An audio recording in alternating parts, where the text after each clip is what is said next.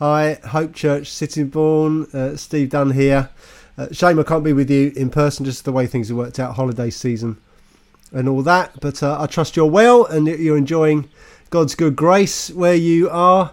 We're good at this end, hay fever notwithstanding. We'll see how many cuts I have to make in this video.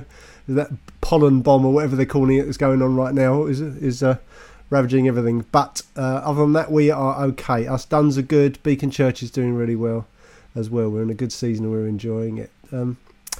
Gordon and I were talking a few weeks ago and discussing about what I can bring, and I mentioned something that I've just sensed God's been saying to me through Luke chapter 5, and so I'm going to be talking about that. If you want to turn to Luke 5, we'll be reading that in just a moment, because today I want to talk about sharing the good news, which is something that most of us can struggle with in different ways, usually because we know very well the bits we're not very good at, whether it's answering the difficult questions, whether it's breaking the ice with people. You know, some of us find that easier than others, some of us find that harder, and we can therefore end up disqualifying ourselves because of how we feel about it, and therefore feel it's for the experts, or we just simply lose a bit of confidence in it and so on. But since if we've placed our trust in Jesus' rescue and his lordship, and we have therefore been truly delivered from the chains of sin and death by the King of the universe himself, and also been given all his eternal riches on top of that, then we've got something to pass on.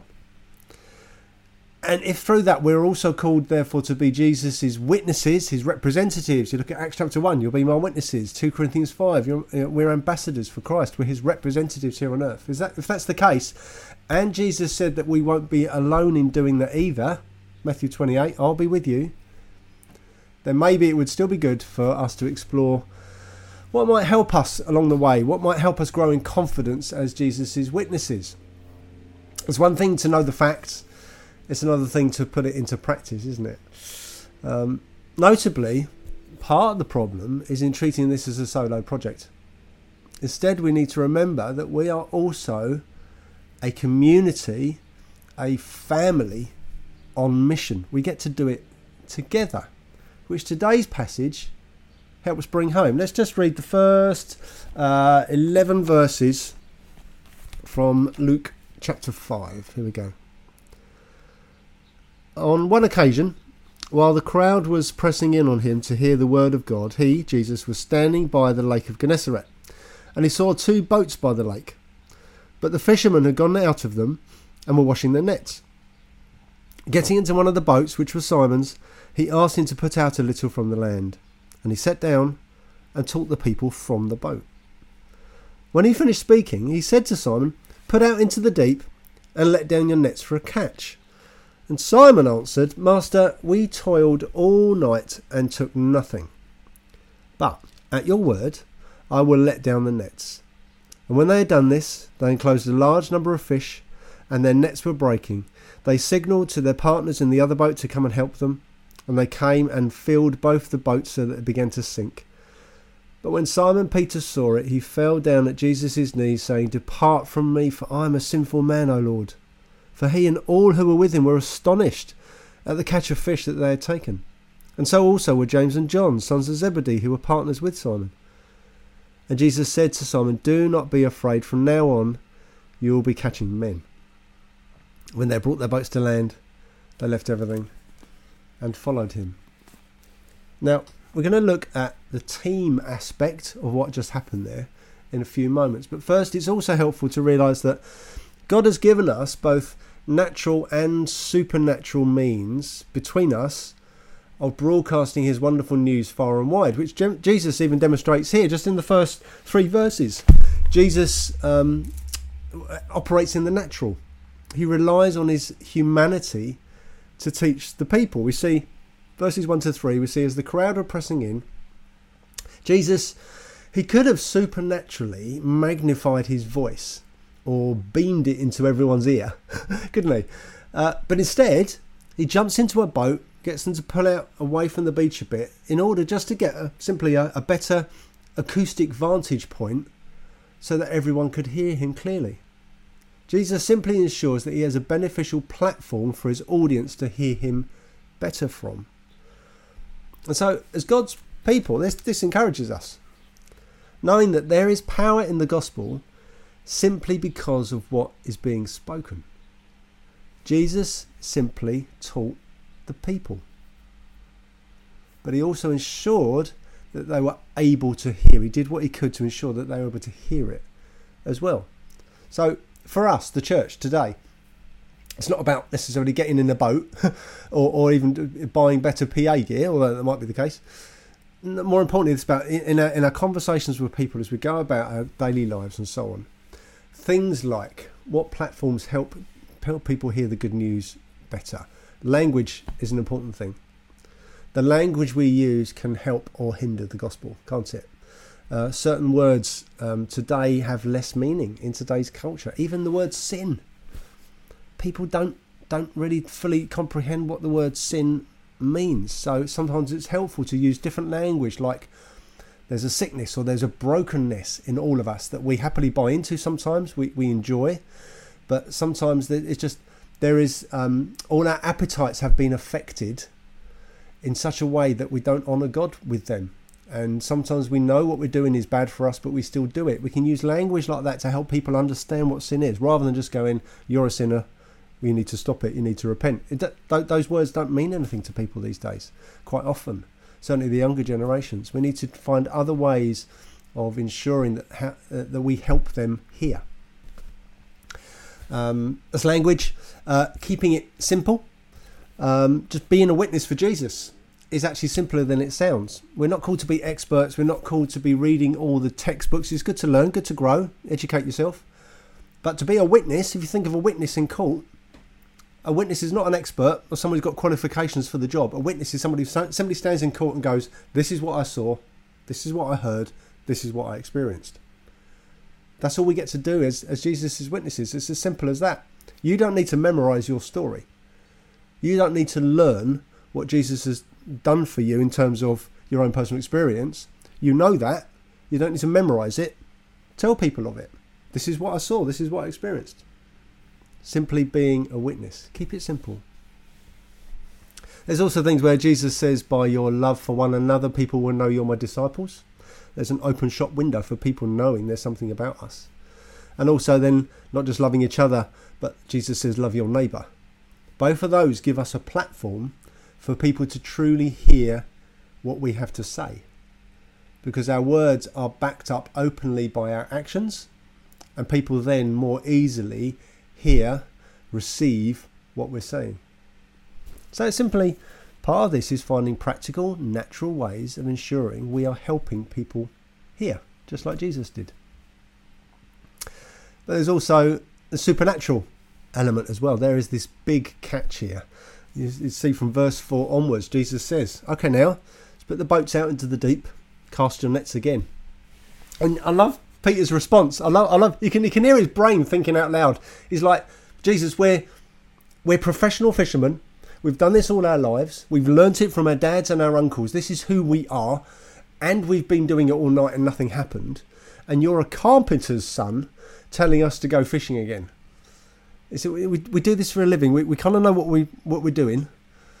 But, and I love his response, he then goes, but because you say, do it, we will. And lo and behold, that simple, pure act of obedience pays off in absolute bucket loads. And sometimes as we speak the simple truth, Jesus will also speak to us by Holy Spirit that he wants to move in another way. And we need to be listening for that in those moments. Even in conversations with people, I've had nudges or words of knowledge that have unlocked conversations for the gospel to break in a new way, or to see someone get healed and so on.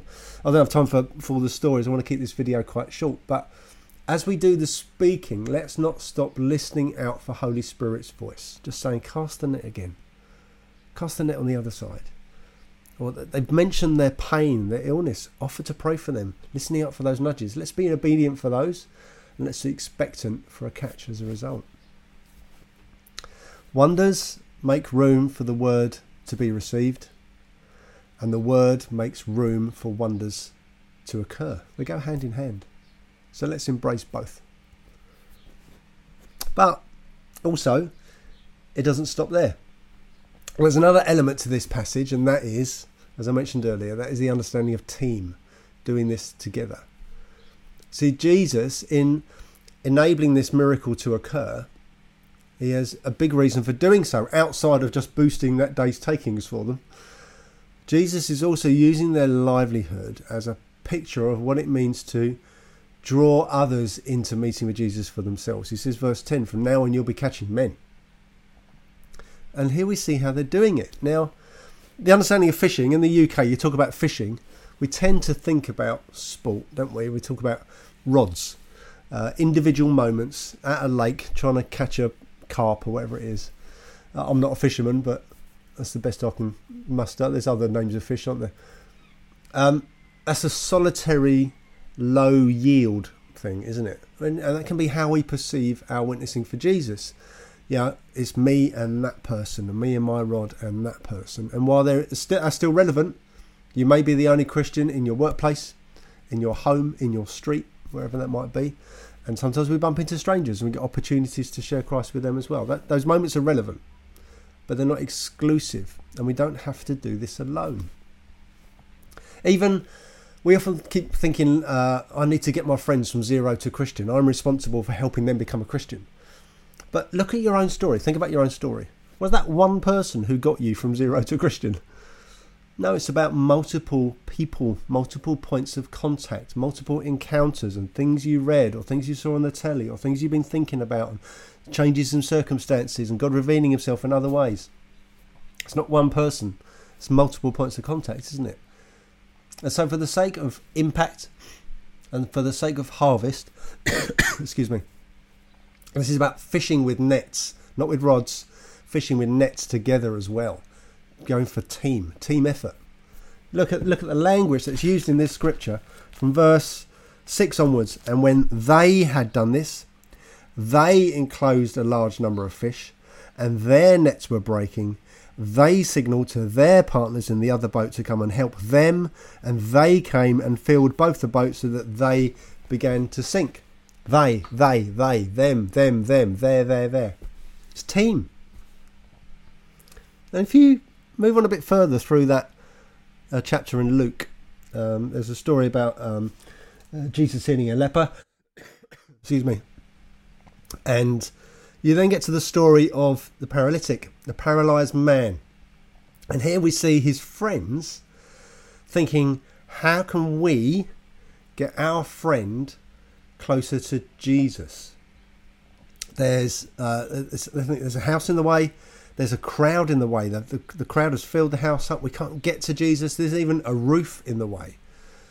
What do we need to do to help our friend get to Jesus? And as they do that, they work out what are the obstacles and what can we do to remove them, and how can we carry our friend to Christ. He not only gets healed physically, in fact, he gets salvation. His sins are forgiven. That's a picture of sharing the gospel together. How can we get our friends closer to Jesus? You're stronger in hospitality, and you're great at difficult questions, and I don't mind breaking the ice with people and making new friends and then introduce them to you. How can we work together, team fishing, to help our friends get closer to Jesus? And I'm going to leave you with some questions in just a moment, but this is something we're learning at Beacon. Just asking this question, how can we do this together? How can we lean on our gifts together for the sake of the gospel? Not just for the sake of making church better, but for the sake of reaching out to share Christ with the people around us. How can we do that together? Some of us, like I say, are great at breaking the ice. Some of us are more naturally gifted in the prophetic and in words of knowledge. Some of us are great at the challenging conversations, those difficult questions. Some of us flourish in that. Some of us are great at hospitality.